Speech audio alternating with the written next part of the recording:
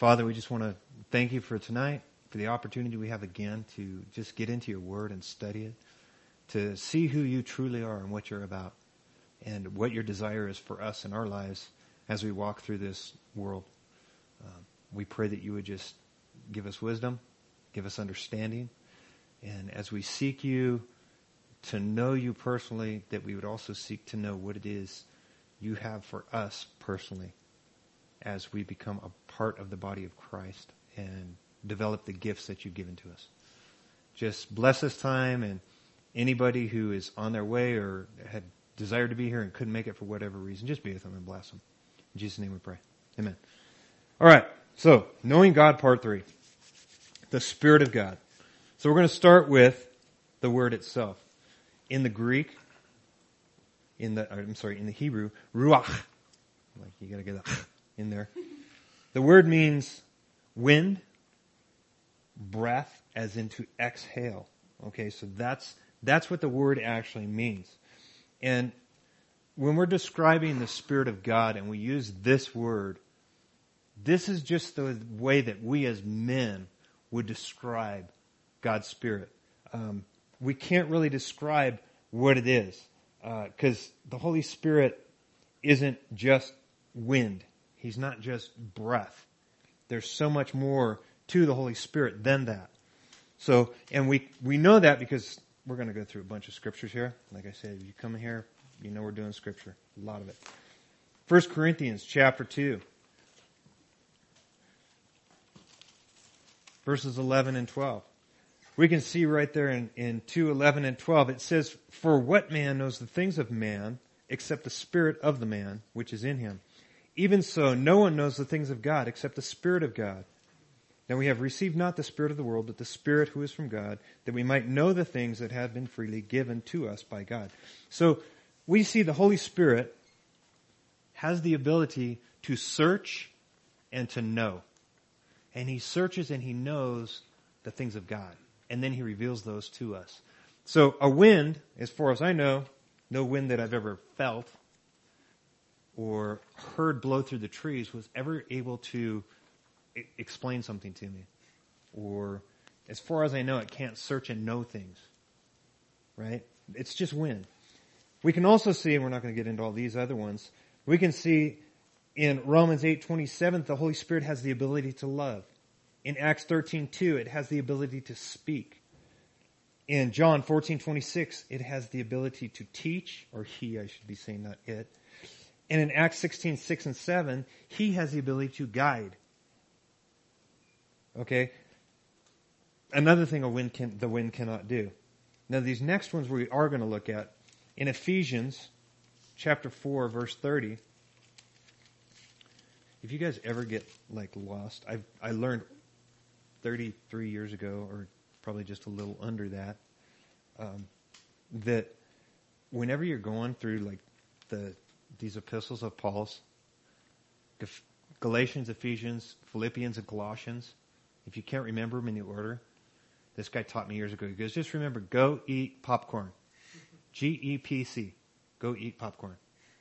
And then all his T books are together. All the T books are 1 Thessalonians, 2 Thessalonians, 1 Timothy, 2 Timothy, Titus. They're all together. After you go eat popcorn, you can get into the T books. And I've never forgotten that. I don't know why it stuck with me, but so I always do that. I'll be going through and I know where the books are and I'll still go, okay, go eat popcorn. Now you guys will remember it forever and you go, man, I can't believe that guy did that to me. Anyways, in Ephesians chapter 4, verse 30, we can see the Holy Spirit can be grieved.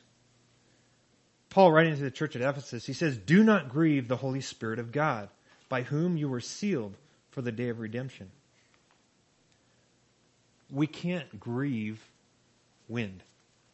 You can scream at it, yell at it, get mad at it because, it blew a tree under your car or your house or whatever. The wind could care less. The Holy Spirit, He can be grieved. Hebrews 10, verse 29, tells us that the Holy Spirit can be insulted. Right? 10:29. "Of how much worse punishment do you suppose will he be thought worthy who has trampled the Son of God underfoot, counted the blood of the covenant by which he was sanctified a common thing, and insulted the Spirit of grace. So the Holy Spirit can be insulted. And also in Acts chapter 5, we can see that the Holy Spirit can be lied to. Okay, and it's Acts 5:3. Peter said to Ananias, "Why has Satan filled your heart to lie to the Holy Spirit and keep back part of the price of the land for yourself?" So we can see through searching and knowing, loving, speaking, teaching, guiding, you can grieve him, you can insult him, you can lie to him, you can blaspheme him. Matthew 12:31 and 32. That 12:31 and 32. Therefore I say to you, every sin and blasphemy will be forgiven men, but the blasphemy against the Spirit will not be forgiven men. Anyone who speaks a word against the Son of Man, it will be forgiven him. But whoever speaks against the Holy Spirit, it will not be forgiven him, either in this age or in the age to come. So we can see that these attributes, these personal attributes that the Holy Spirit has, can only be given to a being. They can't be given to wind or to breath. Like I said, you can do these things. You can insult the wind. You can lie to the wind. You can blaspheme the wind. And the wind could care less. Because it's just wind. Whatever wind really is. There's no personality. There's no characteristics within wind other than it blows hard, strong, warm, cold. But they're not personal attributes that the Holy Spirit we can see has. So, the word ruach is more than what the definition actually is. The Holy Spirit is a person. It is something that you can actually possess. We'll get into that. He does things for us. He shows us things. He does these things that we just saw, the love, the speaking, the teaching. We can see all that. He wants to do that in us. That is actually his purpose. So we can see in the very beginning, which is what we want to do. Remember, we're on the third person of the Godhead here. So we've looked at the Father and the Son, and now the Spirit. A lot of times, I was thinking about this today, a lot of times we know a lot about the Father, we know a lot about the Son, and we hear about the Spirit, but we don't really study his part and how important what he does is as a part of the Godhead. So he's just as important as the Father and the Son. But many times the Spirit is, I guess because of the Pentecostal type movements, the Spirit is that thing that makes you swing from the chandeliers and speak in weird languages. You know, you think of tongues if you've ever been in the Pentecostal church where they tongue out, you know, the guy's up front teaching and somebody jumps up in the back and they start screaming out, you know. I've been in those churches.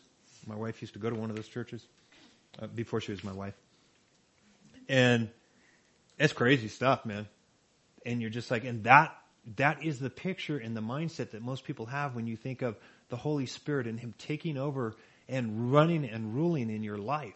You think of that kind of stuff and you're thinking, man, I don't want to do that. You know, you're walking down the grocery store and you get some Captain Crunch or something, and all of a sudden you start tonguing out and you're like, man, what's going on? I don't know. Because that's what the Assemblies of God churches teach. That if you're, number one, born again, you will speak in tongues, and that you have no control. It will just take over and you'll just tongue out. Just off the wall, here you go. And you can't control it. Well, when we get into, actually we're not going to get into much. Maybe next week we'll cover it, because we're going to do a fourth part actually of the triune God. Just because I want to cover the gifts a little bit more. I'm not going to have time tonight because there's so much scripture right here. But when God the Holy Spirit gives gifts, he also gives men the ability to either use or not use them, to turn them on or turn them off in their lives. So we're going to take a look at Genesis chapter 1, verse 2. We can see the first place in the very beginning. It says, the earth was without form and void, and darkness was on the face of the deep, and the Spirit of God was hovering over the face of the waters. So before anything was, before God had created, his Spirit was already there. So we can see, and this is the one thing that we wanted to point out as we're going through this study, is that the Holy Spirit, the Father God, the Son God, not Son, S-U-N, S-O-N God, Jesus Christ the Son, existed from eternity past. They've always been. So the Holy Spirit was there at the beginning, hovering over the face of the waters. What all that means, we're not absolutely sure, because the earth was formed without void.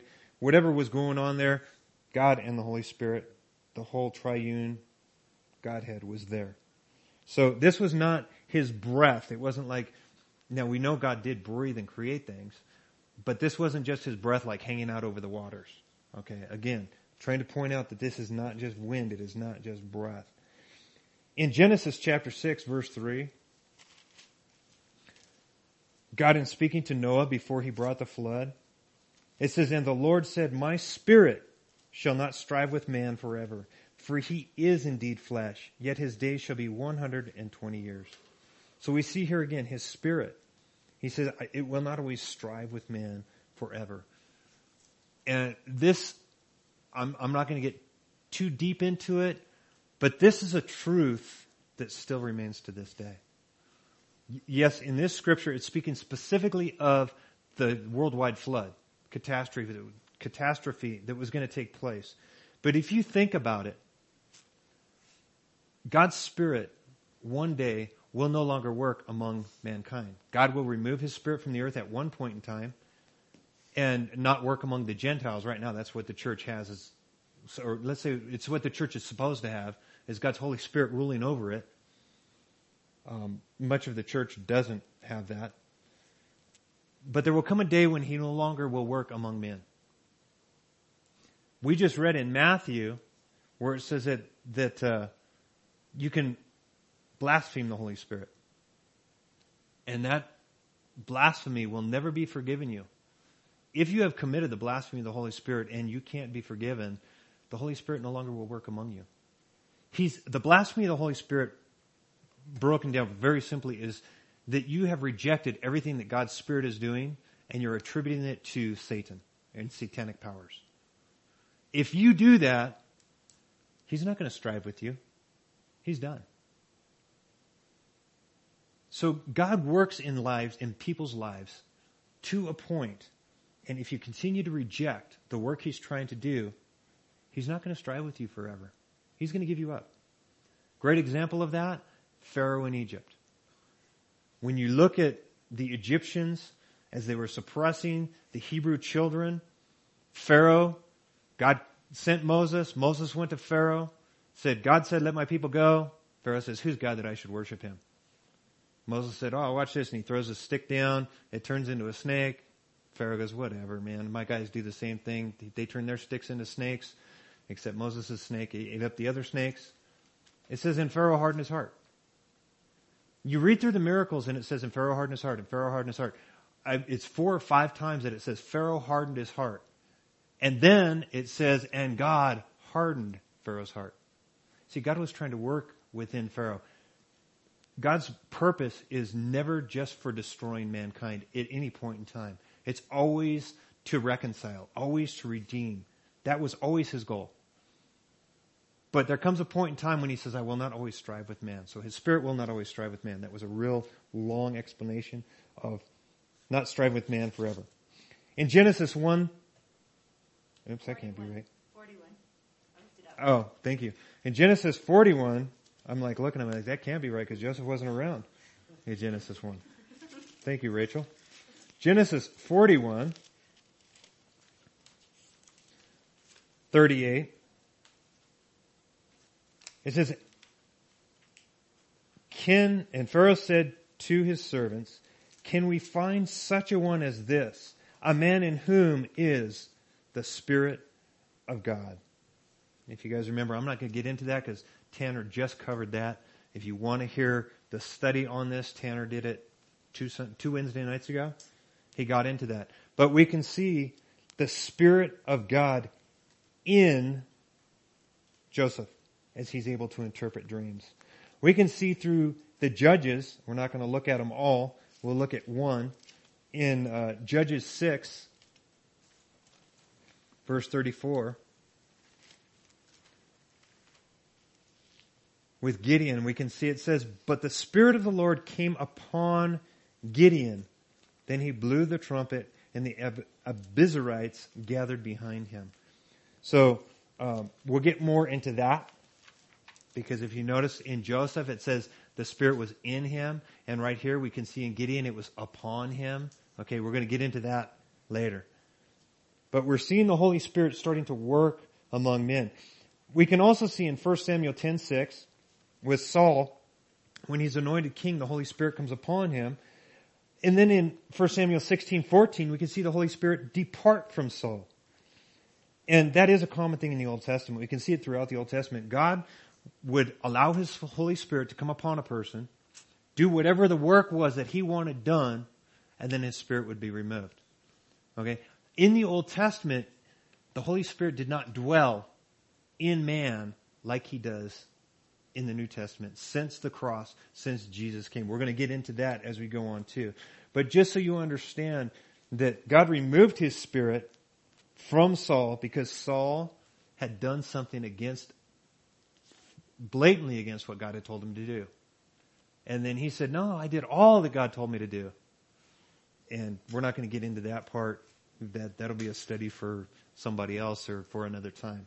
We're not going to get into all that. But just so that you see that God in the Old Testament did not have His Holy Spirit inside man to dwell there forever. But there will come a time, I'm speaking in like what we're reading, because the time has come now, but in the future from the Old Testament, when God's Spirit would come upon and in man. And it started specifically with one man, and that was with Jesus Christ. In Isaiah chapter 11, that's why, see, you guys don't have to write all these down usually. If you can't catch up to me, you've got them written down, you can look them up later. Unless I do them wrong, then you got to talk to Rachel and she'll find it for you. In Isaiah 11, 1 and 2, it says, "There shall come forth a rod from the stem of Jesse, and a branch shall grow out of his roots. The Spirit of the Lord shall rest upon him, the Spirit of wisdom and understanding, the Spirit of counsel and might, the Spirit of knowledge and of the fear of the Lord." Okay, the word when it says the Spirit of the Lord will rest upon him, that word in the Hebrew actually means to settle down, to dwell, or to stay. So Isaiah is saying in the future, when this rod from the stem of Jesse rises, God's Spirit will rest with him and stay with him. It would be a new thing that God is going to do. He's going to allow His Spirit to dwell within man at that point. Okay? So, in Matthew 3:16, we'll jump forward. And we can see in Matthew 3:16, John the Baptist was baptizing. Jesus came to John and said to let him baptize him, and John said, "No, I need to be baptized by you, and you're coming to me?" And Jesus said, "Permit it to be so for now, for thus it is fitting for us to fill all righteousness." And he allowed him. In verse 16 it says, "Then when he had been baptized, Jesus came up immediately from the water, and behold, the heavens were opened to him, and he saw the Spirit of God descending like a dove and alighting upon him." So here comes the fulfillment of this promise. Chapter 4, verse 1, it says, "And then Jesus was led up by the Spirit into the wilderness to be tempted by the devil." So we see the prophecy in Isaiah. We see the fulfillment in Matthew. The Spirit coming down from heaven. And the Calvary chapels, we have the Calvary dove in all the Calvary chapels. I don't think that's what descended upon Jesus. I don't think it was that thing there.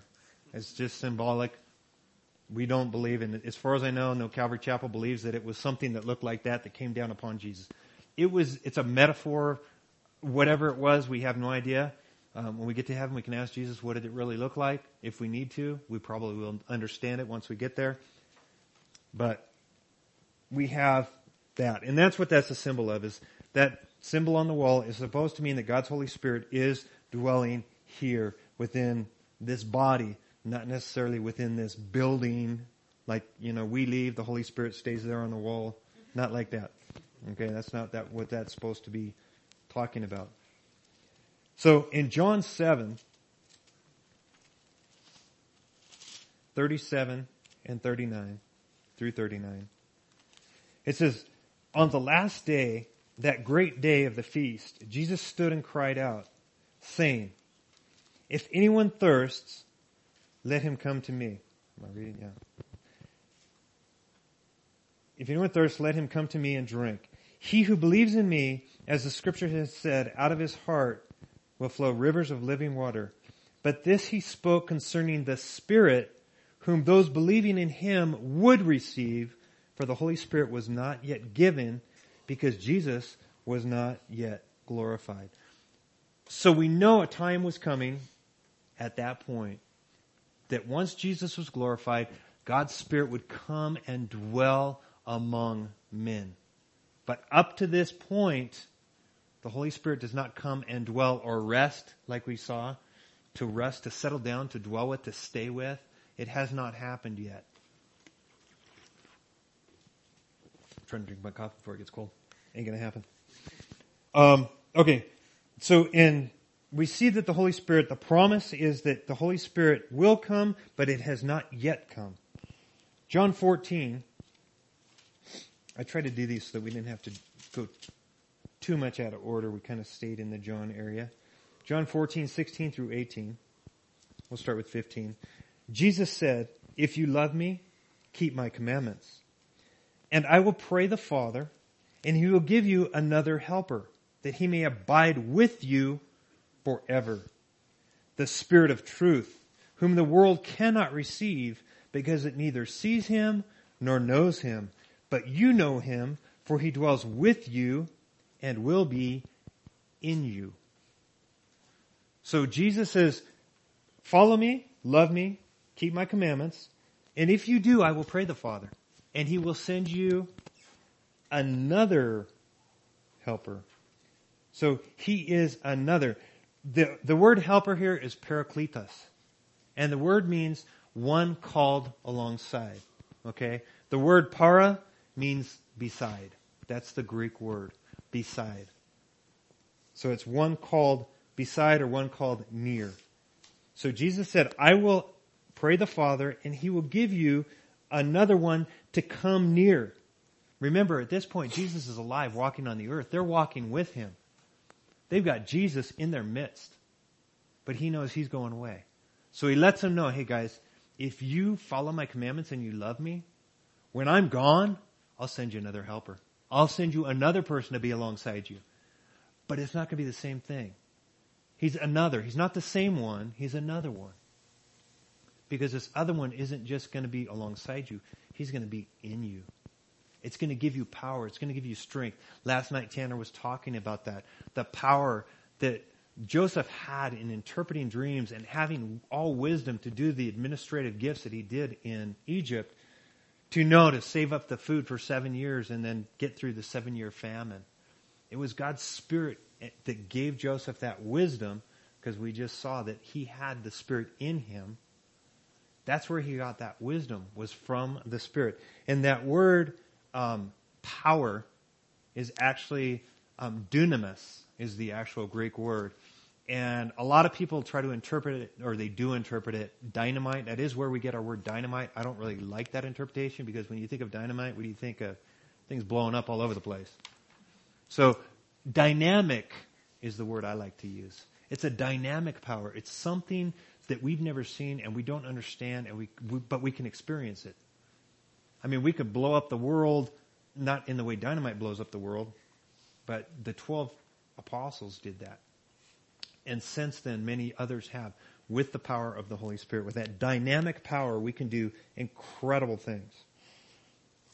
Okay, so John 15:26, again, Jesus says, but when the Helper comes, whom I shall send to you from the Father, the Spirit of truth, who proceeds from the Father, he will testify of me.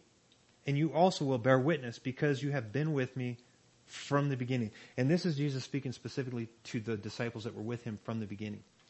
The 12. Okay? Judas is still hanging out with him here. Remember, Judas's purpose, he was not created for the sole purpose of betraying Jesus. Now, he did do that. God knew there was nothing. We looked at it when we looked at the Father. There's nothing God can learn. He's omniscient. He knows everything.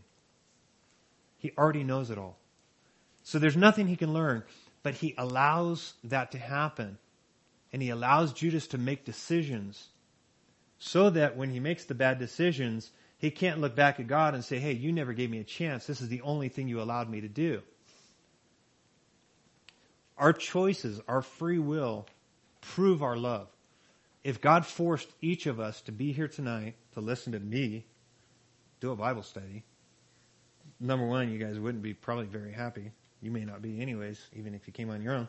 But if he forced that and you had no other choice, you might go, I don't want to be here, but God's not letting me do anything else. I always liken it to my marriage. I did not go to my wife, pull a gun, put it to her head, tell her she had to love me and marry me the rest of my life. And so she goes, okay, I'm going to love you and marry you for the rest of your life because there's a gun to her head. Right? That's not real love. Instead, for whatever reason, she did marry me on her own free will, and she loves me.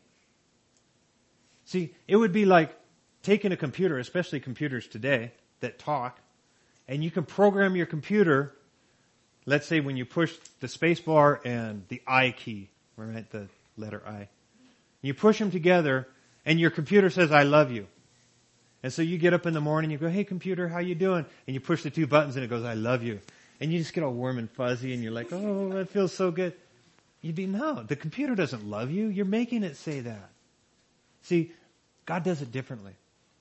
He says, look at what I've done for you. Look at the love that I have for you. Look at how I gave my son to die for you. I forgive you of your sins. And when you see that love, you respond to that love. And your response hopefully is love back to him. By choice, not being forced. Okay? So that's what the Holy Spirit, when he comes, he's going to come from the Father. He's a Spirit of truth. He's going to testify of Jesus. And because of what we see from the Holy Spirit about Jesus, because I don't think anybody in this room here has seen Jesus. If you have, we got some other issues we need to deal with. But we can hear from him, but I don't think anybody's seen him. Okay? But if we have the Holy Spirit living within us, it's like we don't see him physically, but we see him in the attributes that are portrayed in other people even through the Holy Spirit. A supernatural love that somebody would have. Corrie ten Boom, who watched the Nazi SS kill her parents and her sister. She goes through, I think she was in Auschwitz, went through the concentration camp, came out, was sharing her testimony, and one of the guards from Auschwitz came to her because he had accepted Jesus Christ and asked for forgiveness. She was able to forgive that man out of a pure heart. That is not natural. There is no way that is natural. A mother or a father who had their child killed by somebody to forgive the person that killed their child. That's not natural. It's a supernatural love. Through that you go, oh, there's got to be a God. I've told, well, you guys all know. When I got saved, there were people that they were agnostic, so they weren't sure there was a God. I got saved and they watched me for a little while. And they told me to my face, there has to be a God because there's no way you could have changed the way you have. There has to be a God. So it's not Kevin, okay? Same rotten person.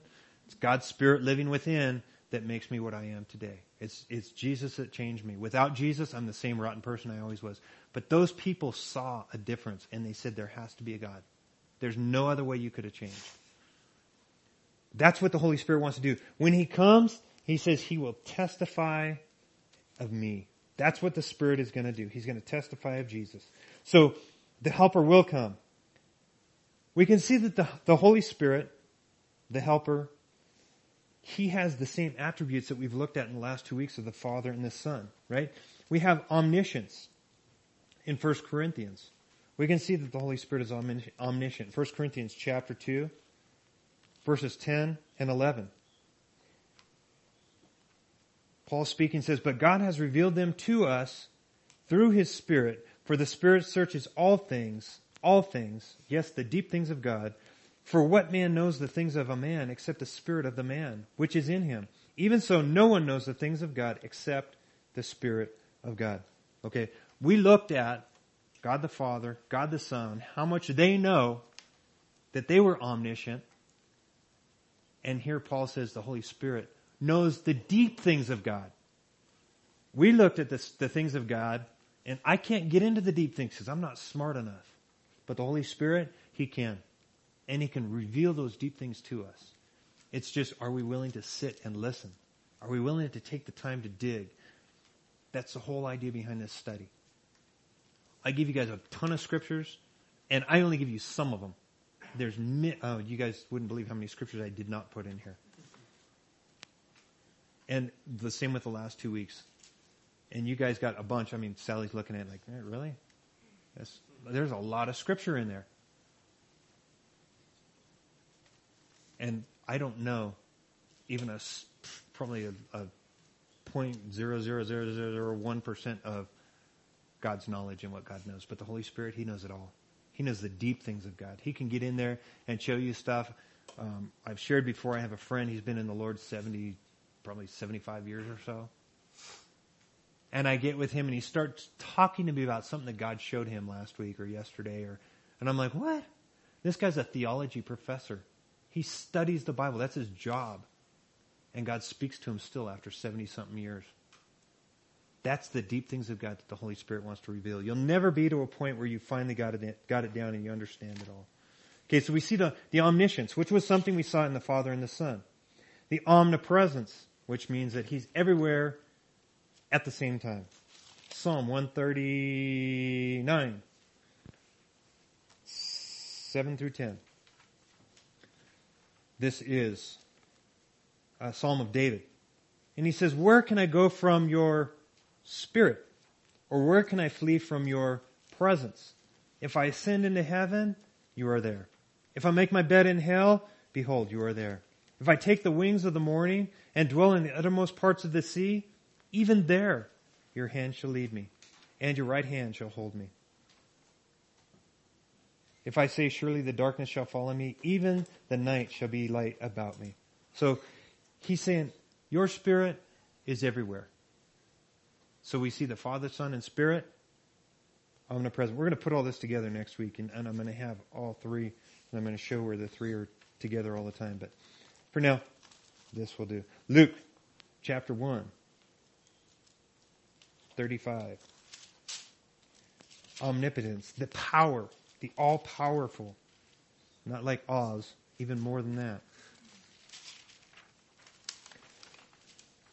It says, "And the angel answered and said to her," and this is to Mary, about her becoming pregnant without knowing a man. "The angel said to her, the Holy Spirit will come upon you, and the power of the highest will overshadow you. Therefore, also that Holy One who is to be born will be called the Son of God." So it's going to be the Holy Spirit coming upon her with this power from on high. Okay, so the Holy Spirit, we see, is omniscient, omnipresent, and omnipotent, just as the Father and the Son were. So to sum this all up, we already read a little bit of this, but we're going to look at it further in Acts chapter 5. This is a time when the church was selling all their stuff. They had like a communal idea. This is actually where they say communism comes from, is this idea that all the Christians sold all their stuff and everybody had everything in common. Well, these two, Ananias and Sapphira, they wanted to seem as though they were as holy as the others, and they sold a piece of land. But they kept back part of the money. They didn't give it all, but when they came to Peter, and they put the money down at Peter's feet, and they asked, hey, did you give everything? Oh, we gave it all. You got it all. But we find out in verse 3, Peter said, Ananias, we read this, why has Satan filled your heart to lie to the Holy Spirit and keep back part of the price of the land for yourself? While I remained, was it not your own? So just so we understand, this was not required by God, that you take all your stuff, sell it, and give it to the church. Okay? This was what they were doing. Ananias and Sapphira conspired to lie so that everybody thought that they were more holy than they were. That's all that's going on here. It was not required. Peter even says, while it remained, was it not your own? You didn't have to give it all to us. You could have kept it, part of it, whatever. Didn't matter. And he says, and after it was sold, was it not in your own control? Why have you conceived this thing in your heart? You have not lied to men, but to God. Right? So, Satan filled your heart to lie to the Holy Spirit, and he says you have not lied to men, but to God. Okay, so Peter, right there, says the Holy Spirit is God. They're one in the same. There is no difference. So their lie was not to men. They were lying. Yes, they were lying to men. But when you look ultimately at any sin that we do, our sin is not against any one man. They may be a part of it. Ultimately, your sin is against God. Same thing that happened in the garden. When they ate the fruit, it was against God. And it's been that way ever since. That's what we're trying to work our way out of. Okay, so we see that the Holy Spirit is God. So as God, in a third part of the Godhead, His purpose, He has a purpose, a specific purpose right here in this world, right here among the church. And it's in John 16, verses 7 through 11. And it says, Jesus speaking. I'm going to start with I'm not going to go to verse 5, because I think we covered that somewhere else. I've got it somewhere else, so I won't get to it. He says, nevertheless, I tell you the truth. It is to your advantage that I go away. For if I do not go away, the Helper will not come to you. But if I depart, I will send him to you. We already saw that he's going to do that. We saw that in another chapter, another verse in 15:26. All right. So if I go away, I will send him to you. And when he has come, he will convict the world of sin and of righteousness and of judgment. Okay. So this is the specific work he has to do. To convict the world of sin, of righteousness, and of judgment. He says of sin because they do not believe in me, of righteousness because I go to my Father and you will see me no more, and of judgment because the ruler of this world is judged. So the work of the Holy Spirit, to convict the world, not condemn the world, convict. We were talking about this the other night at the Vasquez house. When you do something wrong and you're condemned, you feel like, I can't go to God, man. I can't believe I just did this thing. God will never forgive me. I never want to go back and talk to God again. I'm going away from the church. I'm never going to talk to another Christian and go hide in the mountains, whatever you're going to do. Up here it won't work. You're going to go hide in the desert. We already live in the mountains. So we decide we're going to do that. Condemnation is of the devil. Conviction makes us go, man, I feel bad about that and I want to get right with God. So we go to God. Conviction draws us to God. That's the work of the Holy Spirit, to convict the world of sin. Okay, so what does that mean? He's going to convict the world of sin. I didn't change it on my notes. I think I changed it on yours, though. What is... Oh, you know what? Hang on. Oh, I left my copy back there. What did I put? 3:16 through 21. I did do John? I have it somewhere else. I wrote it different. But we'll go to that one. I had a better one. That was the one I left on here, though. But anyways, John 3:16 through 21. This is a scripture that, if you memorize anything in the Bible, memorize this one. John 3:16. For God so loved the world that he gave his only begotten Son, that whoever believes in him should not perish, but have everlasting life. It says, for God did not send his Son into the world to condemn the world, but that the world through him might be saved. He who believes in him is not condemned, but he who does not believe is condemned already, because he has not believed in the name of the only begotten Son of God. 21, okay. And this is the condemnation, that the light has come into the world, and the men love darkness rather than light, because their deeds were evil. For everyone who practicing evil hates the light and does not come to the light, lest his deeds should be exposed. But he who does the truth comes to the light, that his deeds may be clearly seen, that they have been done in God. So, he convicts the world of sin. God so loved the world that he gave his only begotten Son, that whoever believes in him should not perish but have everlasting life. So when the Holy Spirit comes, he's going to let you know you're a sinner. But God has an answer for you. That's what the Holy Spirit is. The conviction, remember I said it draws you back to God. So if you know John 3:16, well, wait a minute, I feel horrible. But God loved the world and he gave his Son so that if you believe, you would not perish. I'm not going to get into the story about that. There was a girl who knew just that verse, actually led a man to Christ doing that, they say. I wish I had the other scripture. I forgot to put it in. So we'll just move on. So he convicts the world of sin, of righteousness. John 17, 4 and 5. It says, I have glorified you on the earth. I have finished the work which you have given me to do. And now, O Father, glorify me together with yourself with the glory which I had with you before the world was. Right? Of righteousness, because I go to my Father and you see me no more. Righteousness, Jesus fulfilled the thing that God had asked him to do. That was his righteousness. And he's convicting the world. Look, I did it. So, of sin because they do not believe. Of righteousness because I go to my Father and you see me no more. I've done the work. I've completed it. That's the righteousness. And when we look at that, we just go, wow, how did he do that? That was a man. I know we just did a study last week on Jesus, God. But remember, he was 100% man while he was here on the earth. At the same time, 100% God. He defeated Satan as a man, not as God. For God to defeat Satan is nothing. For a man to defeat Satan, that's something. He defeated Satan as a man to show us that if we would completely, 100% surrender and follow the way he did the Father, we could live the same life. I guarantee you, nobody will ever do it. Okay? There's doctrine out there that says that we are sinless. It's called sinless perfection. It's a lie from the devil.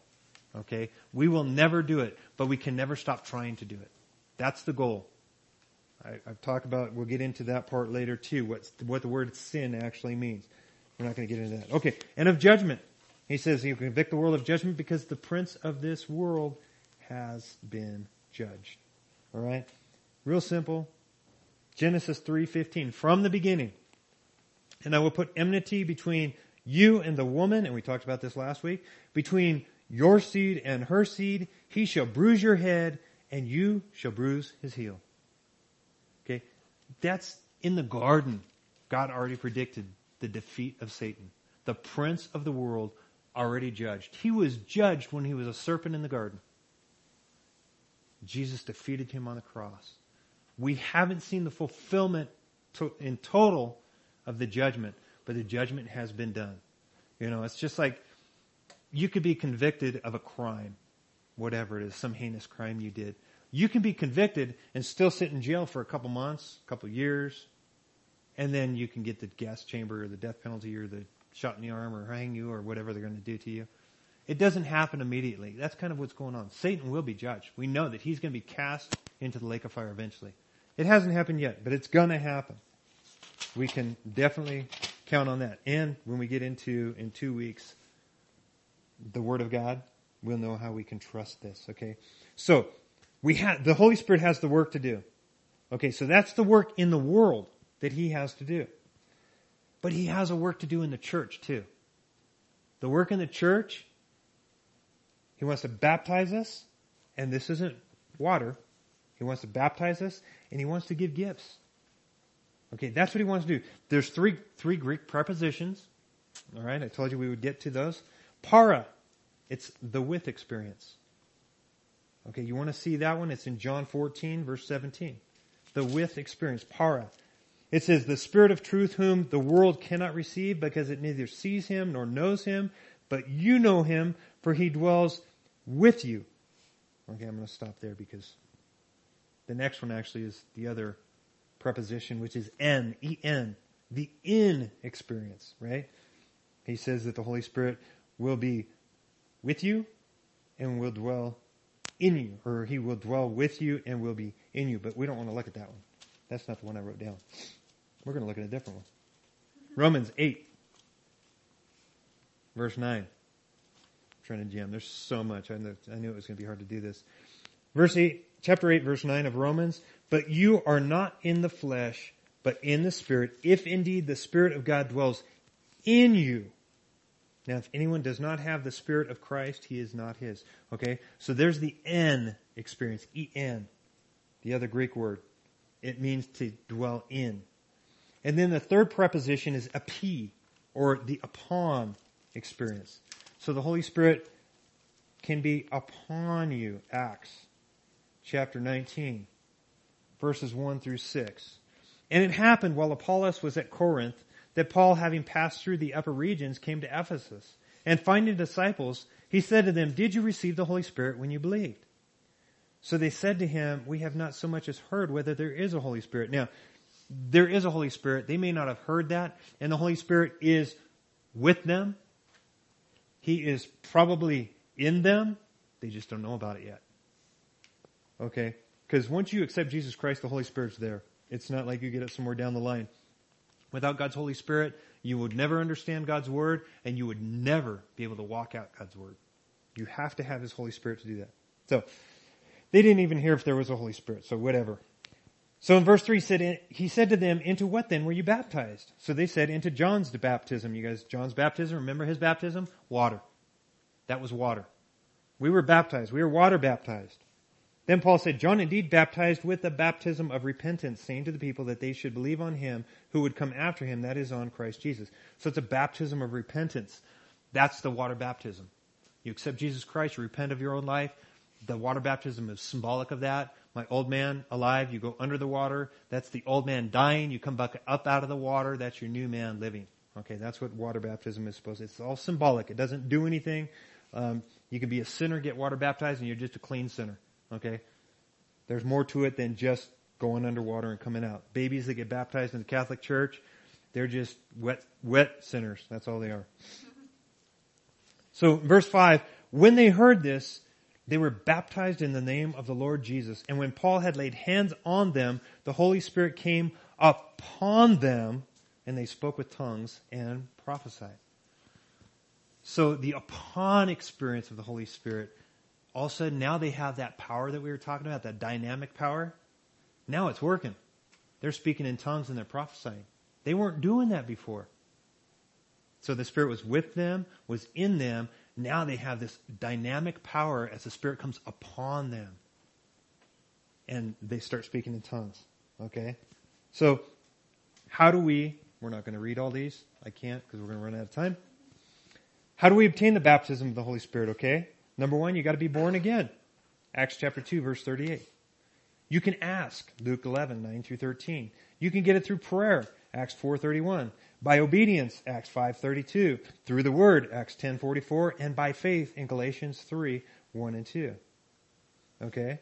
So, once we have the Holy Spirit, among other things we can have, or we see, we're given power to witness. Acts 1:8. We can speak God's word with boldness in Acts 4:31. We can see that. We see preparation for the service of God in Acts 6:3. Remember when they called the men that were to serve tables? They had to be men of good report and full of the Holy Spirit. So it prepares you for the work. So we see how you obtain it. Examples of the baptism of the Holy Spirit would be Acts 8:12, where we see the converts in Samaria. Acts 9:17 and 18, where we see the conversion of Saul. Amazing story there.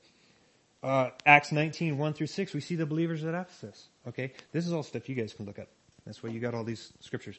Once we have the Spirit, He wants to impart spiritual gifts. Okay? We're going to have to look at this one, because I want you to understand this. This is key.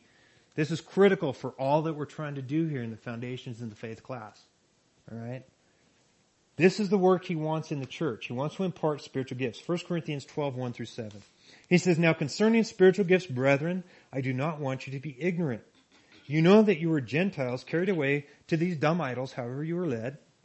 Therefore, I make known to you that no one speaking by the Spirit of God calls Jesus accursed, and no one can say that Jesus is Lord except by the Holy Spirit. Okay, so that's how we know that those believers in Acts, we know that they were saved because they were professing Jesus, and you can't do that without the Holy Spirit. Verse 4, he says, there are diversities or differences of gifts, but the same Spirit. There are differences of ministries, but the same Lord. And there are diversities of activities, but it is the same God who works all in all. But the manifestation of the Spirit is given to each one for the profit of all. So the whole reason that we have the gifts of the Holy Spirit are for the profit of all, the body of Christ. The benefit for the body of Christ. Paul says it this way in Ephesians chapter 4, verses 12 and 13. He says it is for the equipping of the saints, for the work of ministry, for the edifying of the body of Christ, until we all come to the unity of the faith and of the knowledge of the Son of God, to a perfect man, to the measure of the stature of the fullness of Christ. Okay, so that's the purpose for the gifts. We're not going to read all the gifts in the Scriptures, but these are gifts that are in the Scriptures, and this is not exhaustive. This isn't the only ones there are. There are faith, miracles, healing, word of wisdom, word of knowledge, discerning of spirits, prophecy, tongues, interpretation of tongues, helps, teaching, exhortation, giving, leads or leader, ministry. There's apostles, or what we would call missionaries today, prophets, evangelists, pastors, teachers, administrations. We can look through the Scriptures, we can see artisans. Remember when Moses was doing the temple in the wilderness? God empowered the artisans to make the things that they did for the temple. There were certain people that were gifted and able to do that. We see Samson was given strength. That was a special thing. He wasn't strong naturally. He got a special strength from God. The Psalters, those who wrote the Psalms. Some of those Psalms, you read those, you're just like, how could somebody have done that? God's Spirit. People that write songs. Some of the songs we listen to, you just go, it just gets your heart and you're just like, this is what I want to say to God. That was the Holy Spirit that gave the person that. So there's a lot of different stuff. A lot of different gifts that you can have. So this list is not exhaustive. Okay?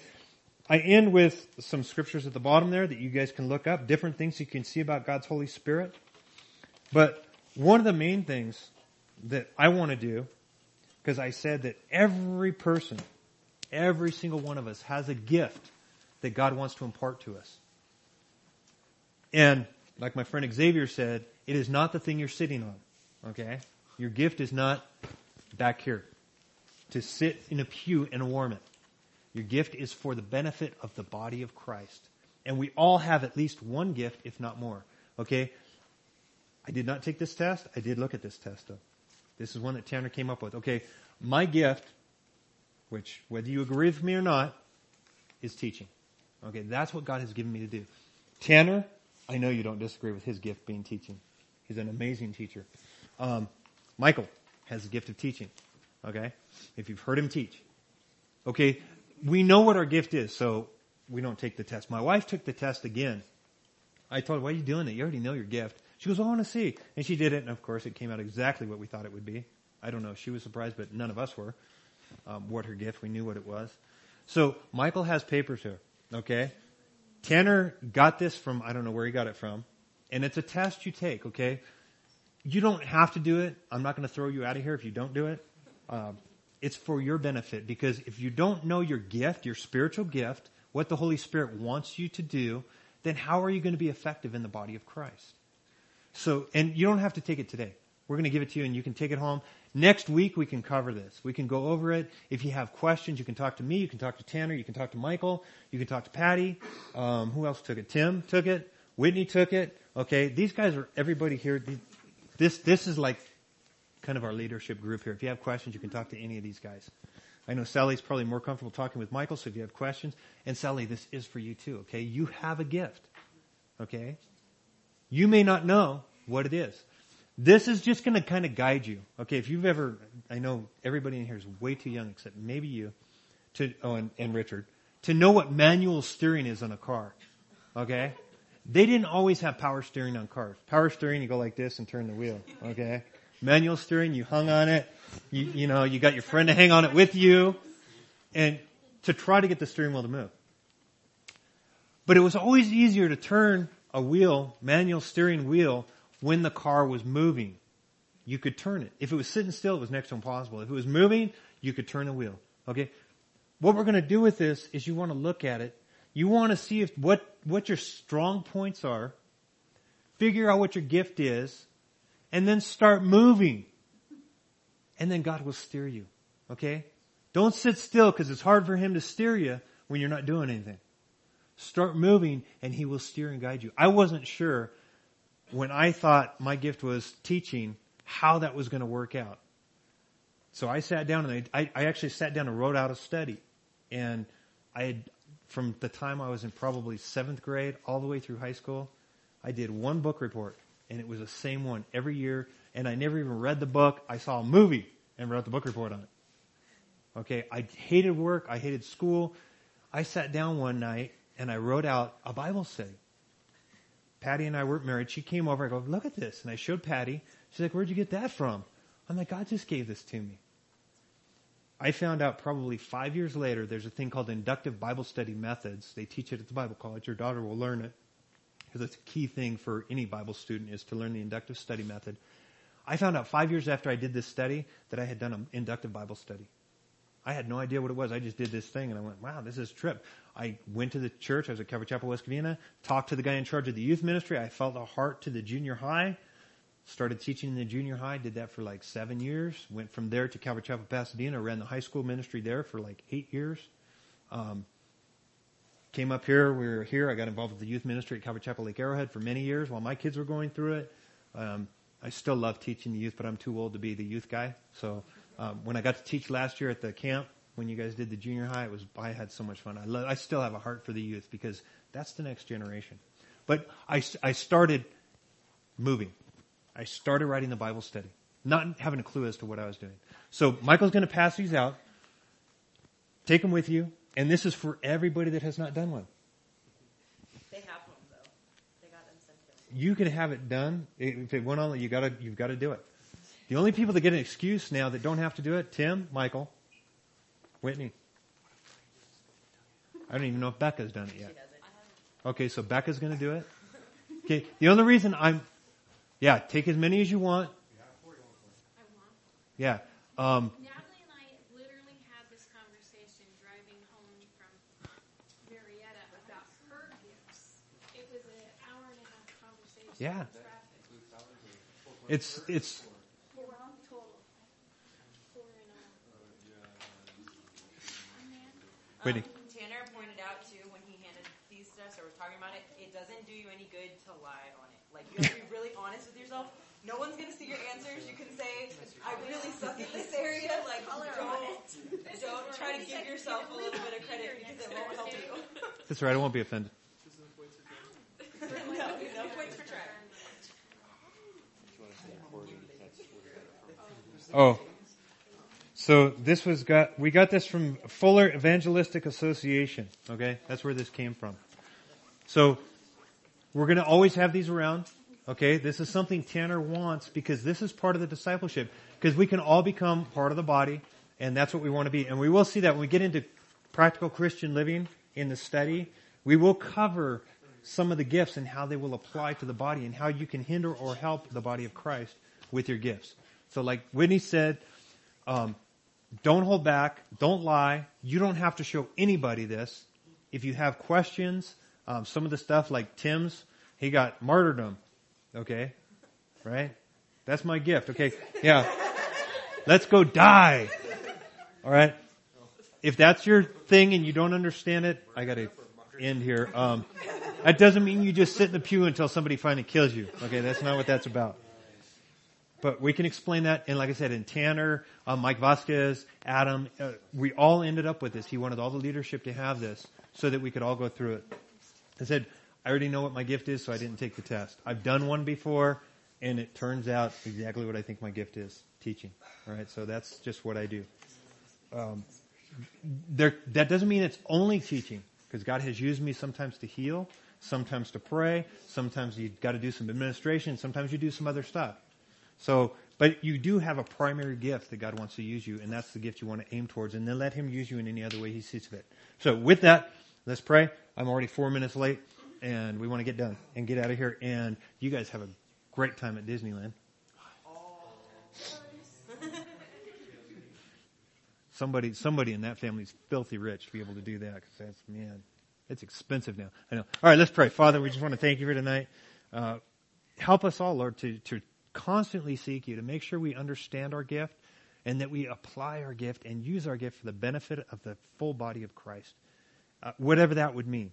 But that we wouldn't just sit and warm with you, that we would get involved and be a part of the game, increasing the kingdom of God, your kingdom. In Jesus' name we pray. Amen.